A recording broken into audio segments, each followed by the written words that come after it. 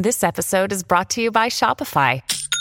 Forget the frustration of picking commerce platforms when you switch your business to Shopify, the global commerce platform that supercharges your selling wherever you sell. With Shopify, you'll harness the same intuitive features, trusted apps, and powerful analytics used by the world's leading brands. Sign up today for your $1 per month trial period at shopify.com/tech, all lowercase. That's shopify.com/tech.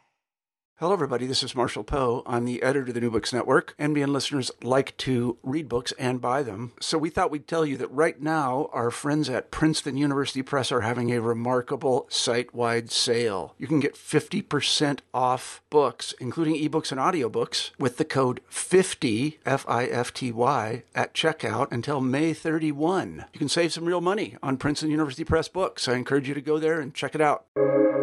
Welcome to the New Books Network. Welcome to New Books in Sociology, a channel on New Books Network. My name is Michael Johnston, and I'm your host. Today I have Scott Timke with me to discuss algorithms and the end of politics, how technology shapes 21st century American life, published in 2021 by Bristol University Press. Dr. Timke is a comparative historical sociologist interested in the study of race, class, technology, and inequality. His approach to these topics are greatly shaped by South African and Caribbean critiques of the Anglo-American liberal tradition. Presently, he is working on a series of projects broadly aimed at re-theorizing what sufficient democratic infrastructure looks like through bringing Southern materialist perspectives to bear upon issues greatly shaped by modernity. Most of Dr. Timke's work involves archival methods, historiography, and econometrics. He ran a 2-year multi-site ethnography from 2006 to 2008 and conducted a national survey in 2019. He also has a growing interest in how computational social science methods can be used to help inquiries in political economy. Dr. Timke recently held a tenure post at the University of the West Indies. He has a PhD in communications from Simon Fraser University and a master's and bachelor of arts degree in political studies from a university in South Africa. Welcome to the show, Dr. Timke. Thanks, Michael. That's a great introduction. Excellent. So to start off our conversation today, how did you come about this project and what attracted you to looking at algorithms of technology and its draw towards 21st century American life? I mean, I think that there are sort of a couple of vectors that brought me into this project. I mean, the first thing is that it sort of is an outgrowth of a previous work that I did. I did a book in 2017 called Capital State Empire that looked at the role of capitalism and how capitalism creates constraints. And I said that this sort of characterizes the American imperial mode of living, how sort of Americans live in empire today, and it's sort of its various aspects regarding like the security state's encroachment on digital and civil liberties, the historical impulse to weaponize communication technologies. It's sort of this general sort of ecosystem of digital coercion that we sort of see at the everyday level. I mean, to speak a little bit about the everyday experience in the United States, we see how sort of black people, for example, are heavily surveilled, how they're heavily targeted by security forces. And these are the types of things that sort of brought my attention to algorithms. How do algorithms start to mediate these relationships? What do they show? What do they cloud? What kind of role do they play in organizing, shaping, determining, and maybe in some cases creating emancipatory moments so that we can have ideally better ways of living? And at first glance, when I think about technology, I think that it must be innocent. It's just technology. It's just entertainment. It's fun. It's leisure. But one of the things that you just brought up in your introduction of this book is that it can be coercive. It can have some dangers. Could you talk a bit more about how it's not as innocent as it may seem at first glance? Yeah, I think we generally in communication studies, we have this idea that more communication equals better, right? If we're in any difficulty, if we talk to each other more, problems will get resolved. I think that there's a little bit of value in revisiting that set of assumptions. Sometimes more communication can be worse. And I think the same thing is sort of generally true with technology sometimes. Sometimes the more we add technology to a problem, we end up misunderstanding what the problem actually is. We tend to look to technology as some sort of messianistic impulse that can solve the problems that we have without sort of really understanding or attempting to understand their social quotients. What types of social elements may be at the heart of the problem that we're now trying to apply technology to solve? In other words, what I'm trying to say is that oftentimes there's a conflict of domains. We want to use technology to solve social problems because often the resources we have to solve social problems is either evaporated or too constrained or simply isn't feasible in a particular set of circumstances. And so we turn to technology as just this hammer and this tool to try accomplish and make progress, but sometimes it's a misapplication, I think. So sometimes technology creates new problems. Is that what I'm hearing? Yeah, it can create new problems, but it can also not be the perfect solution to the problem. One of these things is that we treat it as this neutral entity without understanding that it has its skews and biases of its own. We tend to think of, so in the case of algorithms, it's just math. But these things have not necessarily intentions, but they have ramifications. They distribute and skew and allocate resources in ways that sometimes are a little bit imperceptive to the everyday person. And so we see this, for example, when it comes to sort of like how algorithms are involved in racial bias or sentencing software, that these things can sometimes end up working against people who are very marginalized and very vulnerable. But at the everyday level, we say, oh, well, this is a neutral technological entity. There's no human actor involved. Of course, the solution is going to be just. But I think that that's mistaken. And that's where you're getting at, as technology being a way to reshape not only politics but also the daily life of Americans, right? About how it was designed with innocence, but having real impact. Technology having a real impact on our everyday interactions and on political outcomes, right? Yes, so I call this the great simplification, and I sort of mean it in sort of two senses. If we take just an example as a metaphor, we have sort of Google Maps, right? And we use it as our day-to-day navigation device. The Google Maps provides us a set of driving instructions. We want to go from point A to point B, and we follow these set of instructions fairly easily. And it sort of gives us a sort of path that guides us along. And it's sort of very simple. It's very user-friendly. It's very helpful for us to use. And it's that sort of ease of use that we embrace, because already life is very incredibly complicated. So every type of convenience that we have at our disposal, we want to embrace. So there's a great simplification with our technology processes to try and make life a little bit easier, a little bit more uncomplicated. At the same time, though, and this is a bit of the paradox over here, while these things are becoming simpler, we ourselves are losing our ability to evaluate what they in fact are doing to us. How many of us are coders? How many of us understand the math behind the GPS software that navigates these platforms? How many of us can actually build and assemble these devices that we use on a day-to-day basis? So this great simplification is coming with a great cost that we sometimes don't even know the intimate details of the things that are guiding and routing us along life. And so the question becomes, how sure can we be about what we're missing out on? To go back to the Google Maps example, there may be great restaurants along the side of the road that we just aren't able to access or see because a path is being set for us. And the simplification is a product of this technology being one-dimensional. You mentioned that in your book that it's one-dimensional, meaning I think that it doesn't have a mind of its own. It's information that is based on input that then results in an output to a person or a set of persons based on keywords, based on historical patterns that users have put into a system that results in a unique outcome for them, right? So what's missing from this economic approach to making sense of society? Well, what is this one-dimensional path? I think you did a great description over there. I think what we're doing is we're investing a considerable amount of computational reasoning, and giving them automated and substantive decision-making power over our lives. And what this ends up doing is foreclosing politics.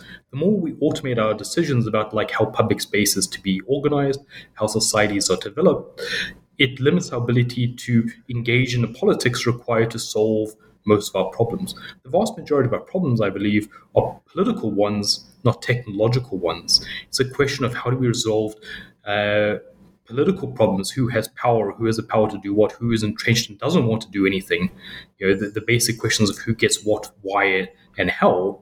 And instead, by investing so much in like this one dimensional, this flat understanding of how to change systems, structures, relationships, we don't have at our disposal. We sometimes forget that politics is about rewards and distribution, who gets things and for what reason.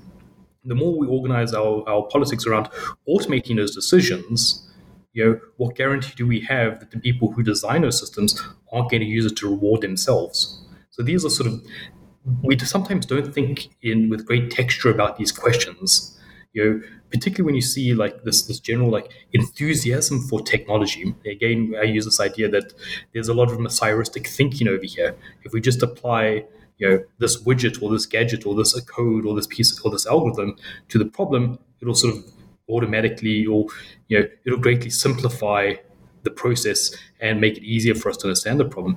But I think, as my previous remarks show, I think the exact opposite happens. Yeah, it's life is more complicated than a simple exchange of here, let me put this in and see what comes out. The exchange system that the economy often has.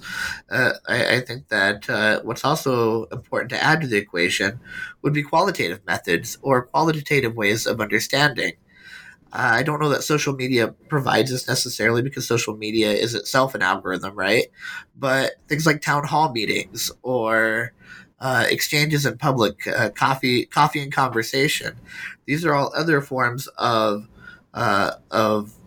narrative. They're all other exchanges, but they're more qualitative in nature than they are quantitative, mathematical. Precisely. Right? I think that you've hit the nail on the head over there.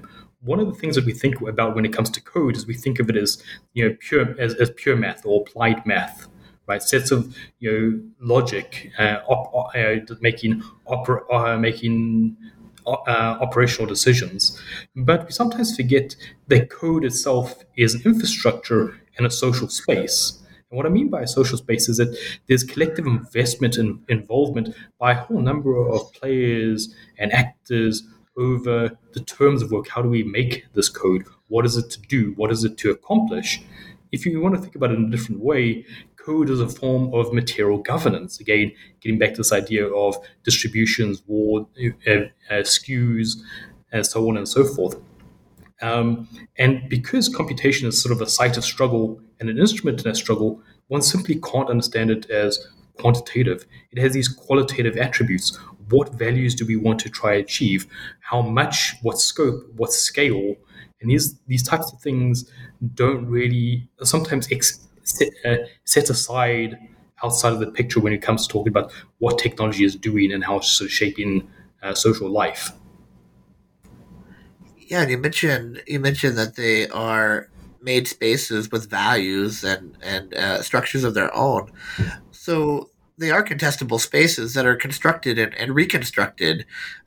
Right, I see something in there with where it's not just a space that has one meaning, but it continues to have meaning that is remade. Yeah, precisely. And again, if we have only some of us partaking in these conversations or these questions of design and application, well, then we're missing out on a large part of what the general population wants, what the public interest happens to be, what the social goals happen to be. One of the things is that code is often said, oh, it's elite enterprise, it's a technical language, and only people who have been well trained. Not to stretch the metaphor too much, but it's almost become it's almost seen as a priesthood. Those who know will speak to the issues, and us in the pews will just listen and take our cues from the people at the front of the stage, right? And I think that sort of like that hierarchy about who speaks and who listens, is very exclusionary. I mean, I think one of the things, just to sort of just to add to that, is that we're trying to talk about like what I call the social question. I think it's rather than talk about social problems, like how that leads us to think that these things have immediate solutions. We need to think about social questions. How do we understand the phenomena around us, and what kinds of ways of conceptualizing them may lead to better ways of approaching them? So I think that when it comes to technology and a social question or computation a social question, we need to think about, how is our society organized, and what role does code, computation, data, algorithms play in advancing that mission, or that public interest, or hindering it. So now let's get into a bit of politics. What are the reactionary tendencies that you say comes from ruling class? What's their? How does the ruling class tend to react to this technology, to algorithms, to the landscape that you mentioned in this book? Well, I mean, I think that sort of requires us speaking a little bit about the broader picture of what's going on in the United States. And I mean, I don't want to sort of belabor the point, and it's sort of very hard to sort of get graphics and charts sort of up on a podcast. But I think we need to just recognize more broadly that technology and technology companies are where the power resides in the United States. These are the engines of growth. These are the engines of wealth. And so people who are the shareholders of these companies have tremendous sway and clout, and they are able to accumulate a massive amounts of wealth, which they are then able to spend in the political process. More broadly, it's a truism that the United States is a capitalist society, that shareholder value is maximized by law, and that these companies that, Microsoft, Google, Apple, so on and so forth, their sole purpose is to work in the technology sector, but to maximize shareholder value, to try and make an exorbitant amount of profits. Profit in the technology sector is some of the highest in the world, and this is why these companies are so highly valued. Now, they do provide goods and services, and many of these goods and services are incredibly good. They're useful. People use them because there's a great utility to it. But at the same time, it often comes with a high rate of profit that goes to some and not all of us. And the problem then comes when people like George Bezos, for example, and just to sort of use him as an example, then start to invest the money that they accrue from Amazon into the political process, and this sort of starts to have a de-democratizing effect. So all the values of the American society, all the good things that are promised, equality, justice, fairness, start to then be eroded and corroded. And I think that's a bit of a problem over here. It's also a problem because it's not like we can just simply stop using these technological goods. I think that idea is very foolish, because obviously these things have great utility. It's a question of how do we ensure that these companies are a bit more fairly organized, and the fruits of these companies are a bit more fairly distributed. So it's the power of special interests and the technocrats having an influence on overall values and beliefs that are put out to the masses, and having a limited number or a limited type of people who have the ability to influence that narrative. Yeah, and again, people. You would take George Bezos, for example. He spent incredible amounts of money over the pandemic with Amazon. At the same time, he's used that to buy the Washington Post, or he previously used the profits to buy the Washington Post. So he's able to construct the narratives that sort of lionize his position, to say that, well, we need capitalists, because who's going to create these technologies if it wasn't for the capitalists at the helm? But I mean, we forget that it's not George Bezos making Amazon. It's ordinary people who are putting things into confinements at consignment centers, who are driving trucks, who have designed the code to ensure that your goods go from across the supply chain and end up at your house. There's an incredible number of people working in a very organized, coordinated fashion to ensure that the good that you get, or that you've asked for, that you've requested, gets to your front door. And so sometimes I think we just put too much esteem at the people at the very top without recognizing all the contributions of all the people across the entire organization. And part of that, I think, might be with this an American dream, right? That this attitude of American dream that we have in the United States of individuals create their own dynasty rather than there being larger structural forces that allow for such a dynasty to exist. Yeah, precisely. I mean, I think this is also about the narratives that we tell ourselves about, algorithms, ICT. We think of them as creating like a level playing field. We tell ourselves anyone can create a blog, and soon that they'll become a Substack, and then people will be able to monetize it. Or you can start a YouTube channel, and with a little bit of effort, one can start and grow an audience, and this now can become your profession or your living. But many people have made livings this way. At the same time, though, that's only half the picture. That's again the one-dimensional aspect of it.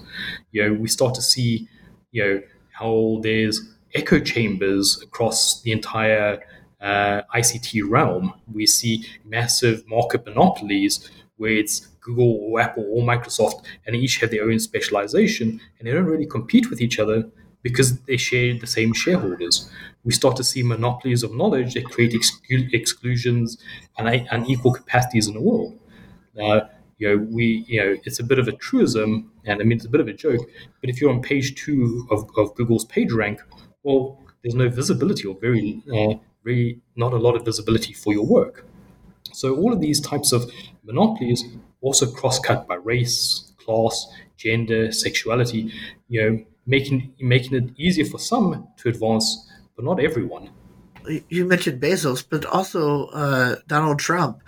He was an interesting president, and socially particularly, because he was somewhat of an insider socially based on his class, right? Based on the sheer amount of money that he had. But then at the same time, he was a political outsider. He was different. He was some saw him as, I think, maybe dangerous even.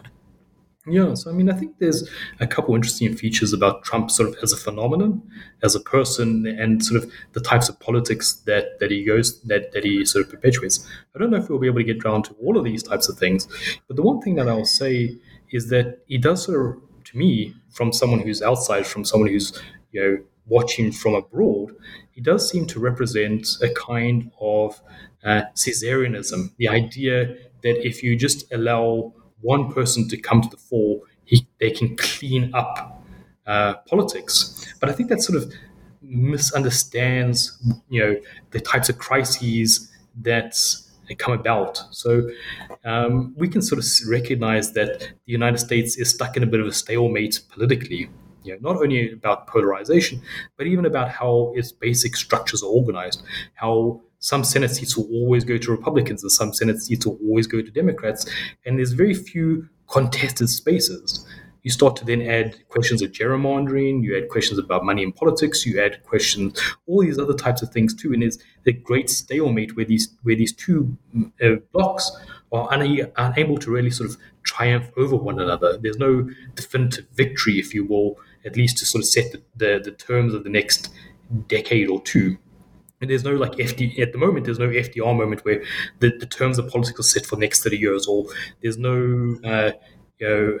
moment where Johnson comes to power and the terms of politics are set for the next 30 years. Reagan sort of set the terms for politics for 30 years, but that sort of like neoliberal era is now sort of fragmenting people. There's a great dissatisfaction with it. And so you have this organic crisis, and both of the main parties don't seem to be able to solve it. They're certainly not going to come together and try to solve it, but they can't decisively beat each other to solve it either. And so there's this hope, I think, of someone like Trump rising to the fore and clearing the table away. And I think this is what happens when your politics is sort of stalemated. And sort of getting back to the question of algorithms, when you start to have all your politics automated and decided by politics, there's frustration that you can't solve political problems, or you don't understand the political questions appropriately. There's going to even be more frustration and more resentment, and you worry what's going to happen to the American democracy when all the ways to solve politics or to do politics and to do politics well are sort of taken away from you. You ultimately have these authoritarian figures that rise up, but they themselves can't do anything either. Now, I'm certainly not a fan of Donald Trump's political goals, but I think we can all recognize when we take a step back that despite all the bad things that he did do, at least from my perspective, a lot of the things that he wasn't able to actually even implement because he himself was hamstrung. So like this is the difficulty, is that politics is so sedimentary. It's such an organic crisis, and no one can really sort of solve it. And what happens to society when it does decade after decade of this condition? People start to think about very extreme ways of trying to deal with things. And given, for example, the number of guns in that society, it's very frightening from an outside perspective.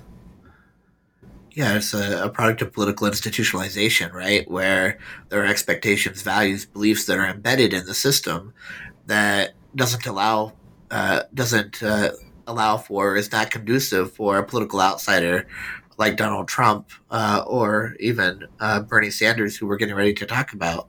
Yeah, I mean, it's there's this very good book that written a couple of years ago about how the party decides. And so even when your political parties aren't really contested, people get very, very frustrated. And so, there's lots of things to say about Trump's election to power, but I think there's an element of truth to it when you can see it as a vote of protest.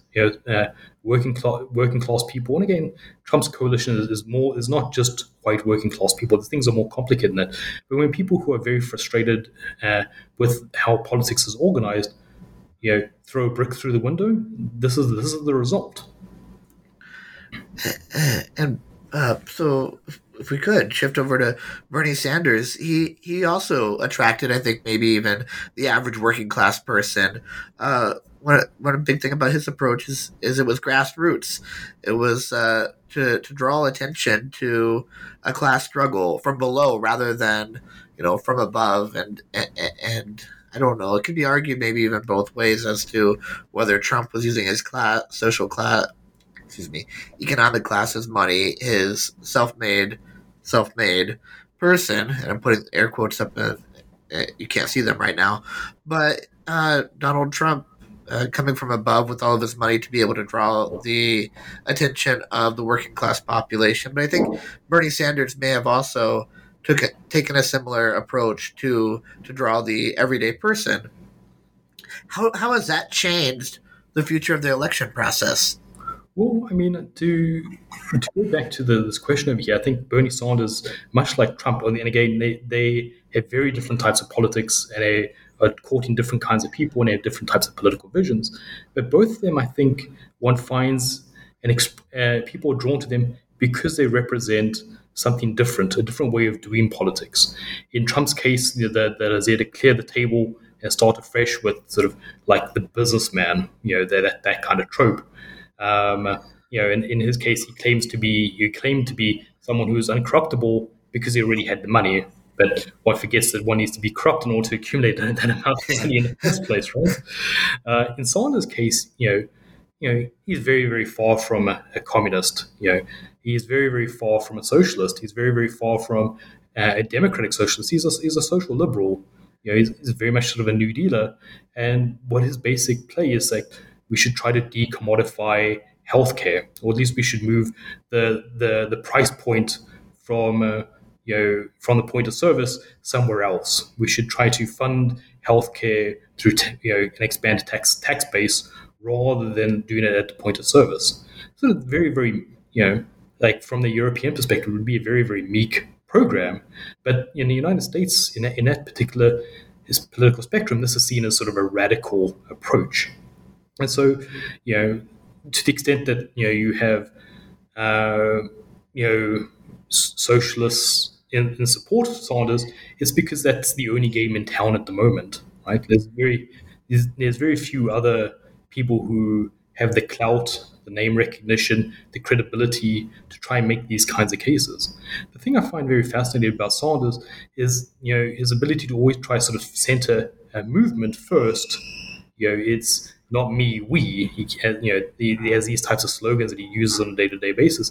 I think people, gravitate to that because, in the politics, right? In American politics from the outside, we always have these tropes of like the pork barrel politician or someone who's very interested in transactional politics, like the idea of Schumer, someone always doing inside deals over here. Where Sanders, on the other hand, has this persona that's much more transparent, much more about trying to advance common interests rather than a more narrow set of interests. I think people galvanized towards that. And part of what allowed people to gravitate towards it was an environment where it was unsettled politically and economically. So people wanting something different, wanting change away from Trump. And what's interesting though is that Bernie Sanders did not end up being the major ticket person. The Democratic Party, in some ways, sort of pushed against him because they didn't see him as the face of the Democratic Party. Is that right? Yeah, I mean, the other thing is that there's also structural, financial difficulties.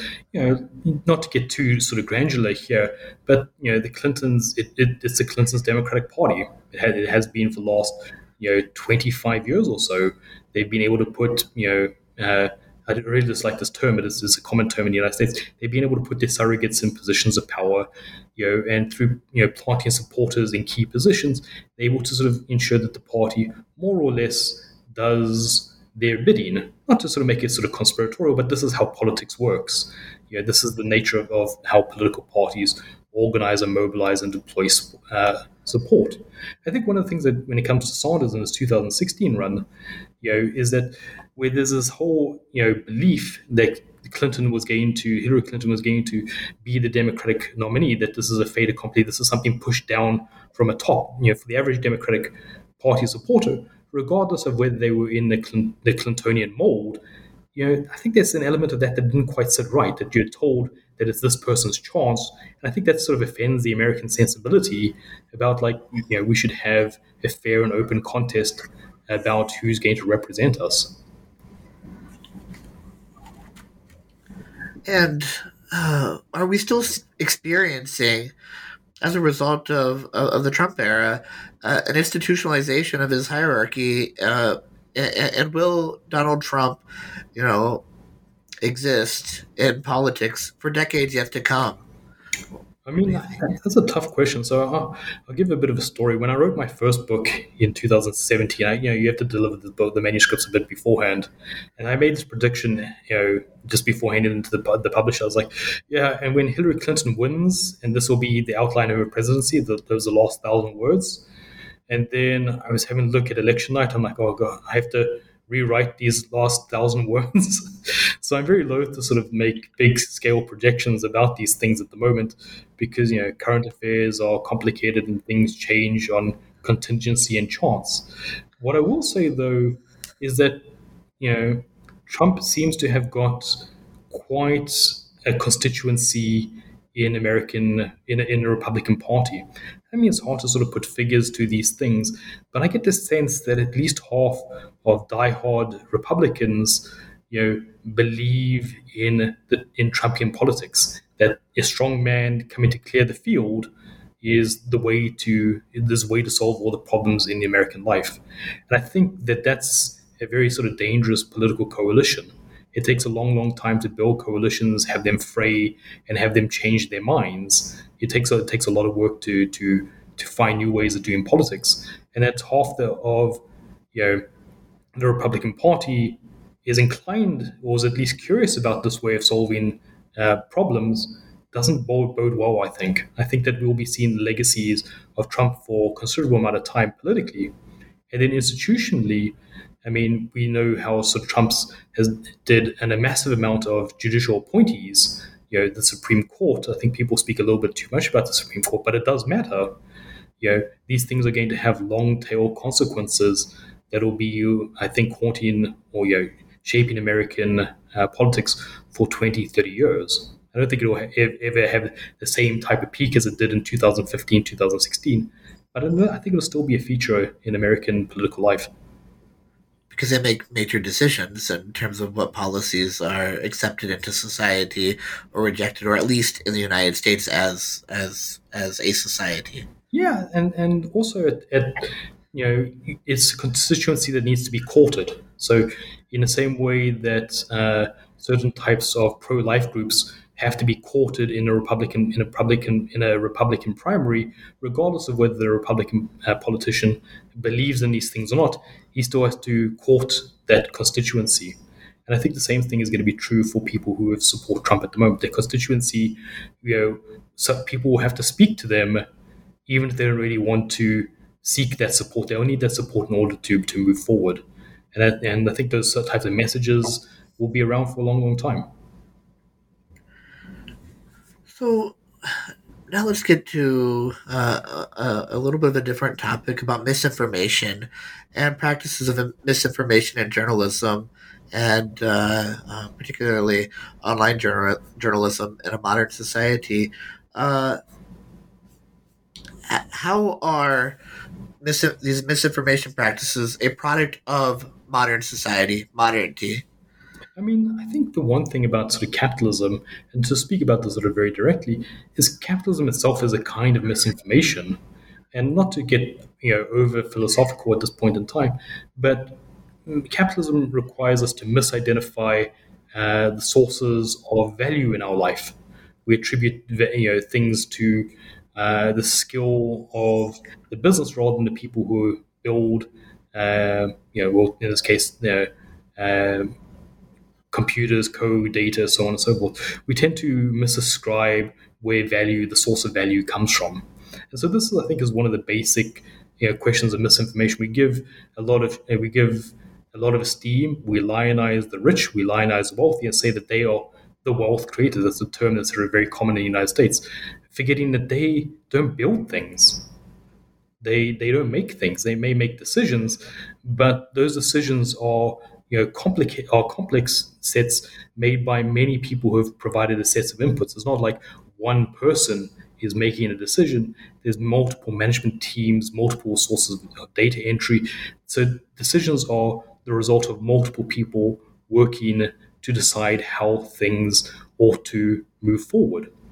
And so, we have a fundamental misunderstanding of where value comes from, what is worth pursuing. Money is a means to an end, not the end itself. And so often in the United States, we see the relentless accumulation for its own sake.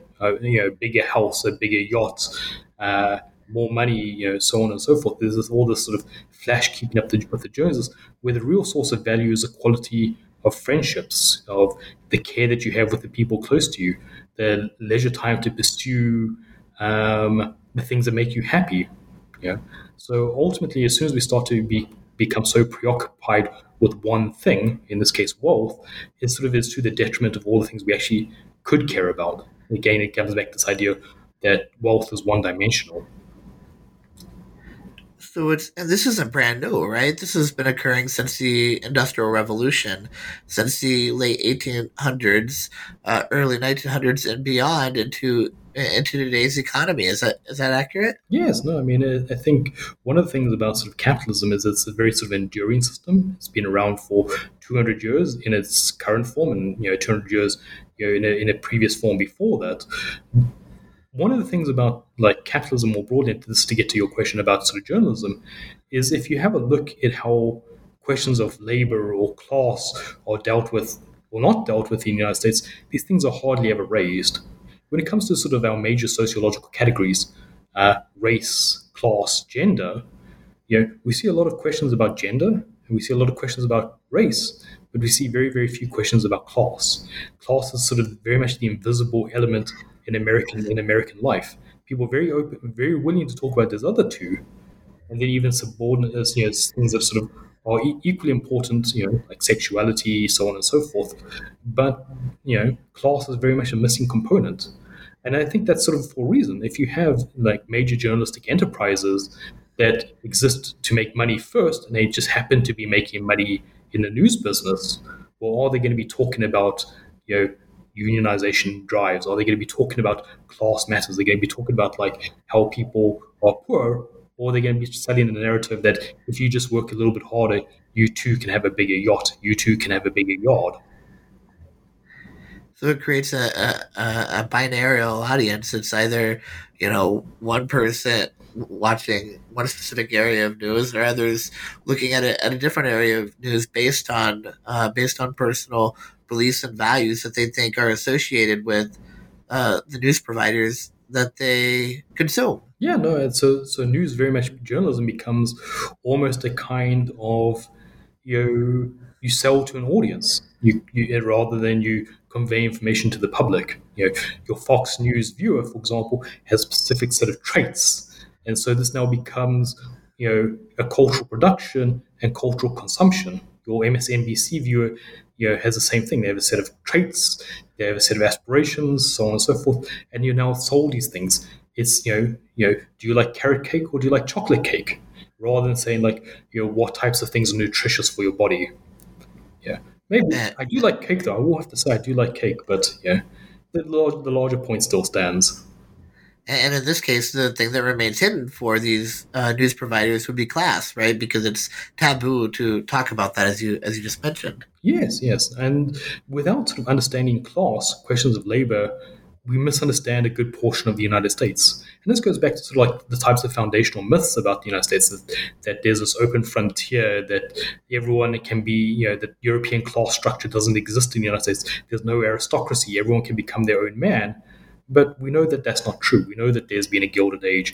We know that there are people like George Bezos, that we know that there's many, many wealthy families that, through their wealth have accumulated advantages.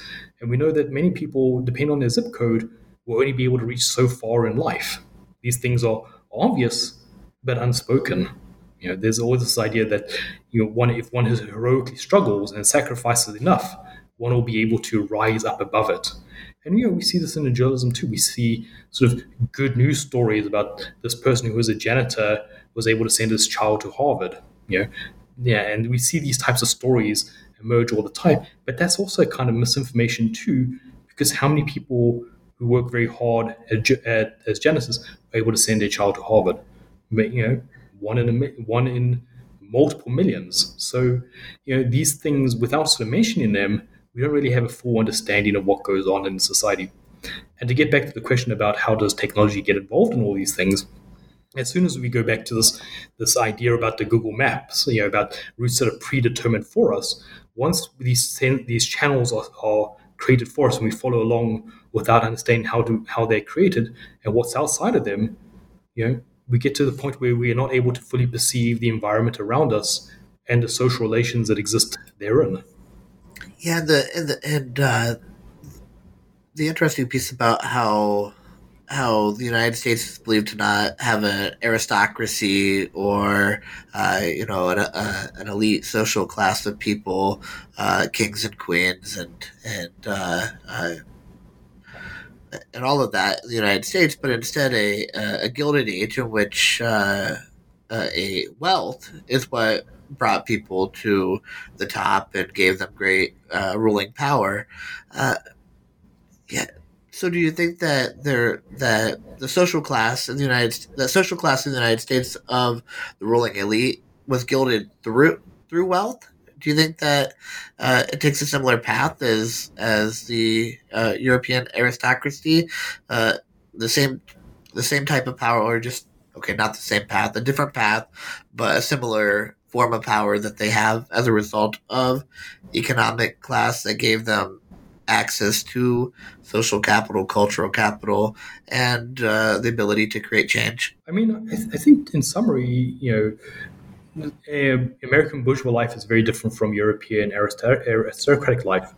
That said, the types of social inequality that comes about is exactly the same.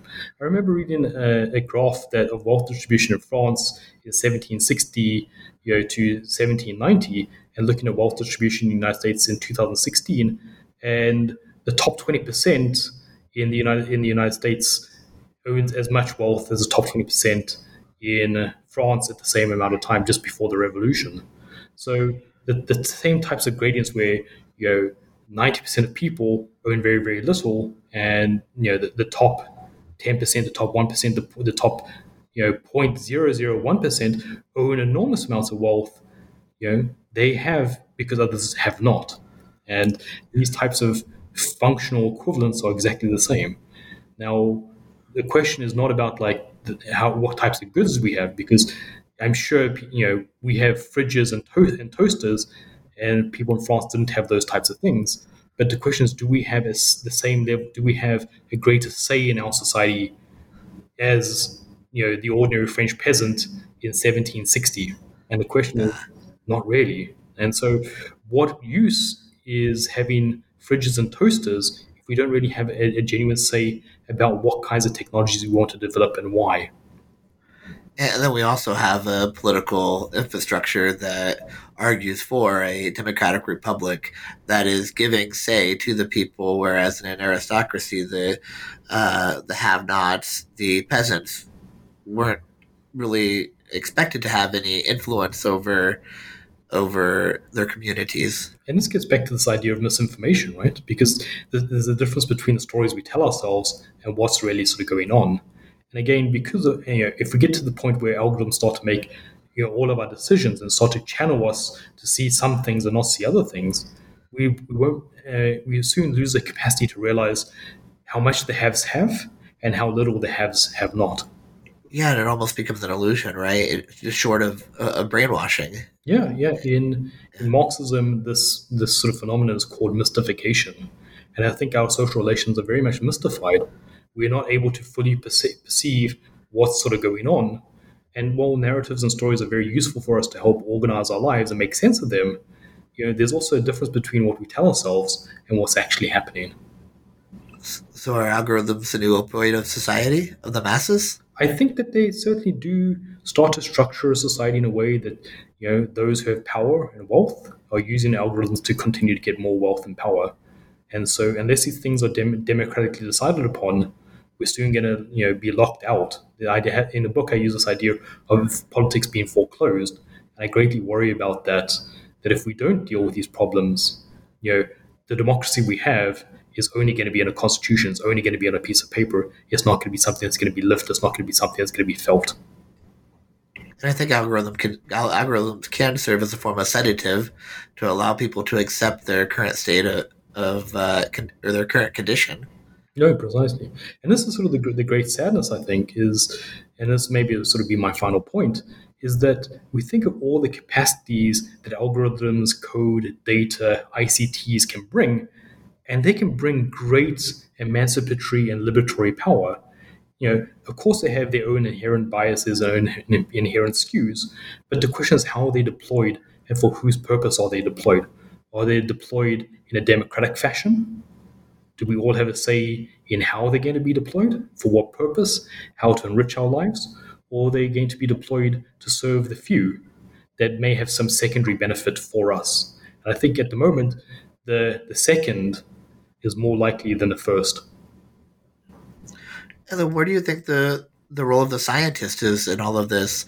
Because in some ways, scientific data gets pushed to the background, but I think that scientists have a real say in algorithms and in the use of social media, not from a user experience approach, the UX worker or whatever it might be, but I think a scientist to talk through the consequences that algorithms might have. I think technologists can take a great sort of template or can learn quite a lot from sort of climate scientists. I mean, climate scientists themselves have had a bit of a checkered past about how plainly they're speaking about the difficulties that they confront and what their data shows. At the same time, they made tremendous strides in the last decade to say, look, carbon has passed 400 parts per million in 2013. We need to deal with these things. This is what industrial pollutants are doing to us. And I think sort of the more technologists start to speak plainly about the types of harms that happen when their technologies are deployed in undemocratic ways, I think more of us will have a better sense of what's sort of going on. So I think for me, I would like to see more activist technologists out there, sort of following the same thing from sort of climate scientists. Oh, and I think there's a perfect match there. It's just getting out of the ivory tower, if we must call it that, but getting out and having practitioners and scholars shake hands and dwelling in the same areas to create an overall better society, because social media technology already has the attention of its audience, and if scholars can figure out ways to speak in languages that the practitioners and users can understand, what better of an outcome could come from that? No, precisely. Like, I mean, YouTube, and all these other types of platforms are incredibly useful and powerful in this regard. And I think, the more sort of scholars use them, not to say that that automatically brings success, but it certainly changes the odds. Well, unfortunately, we've come to the point of the interview where we've run out of time. But there is one dying question that I have. What is it that you're working on now, Dr. Timke?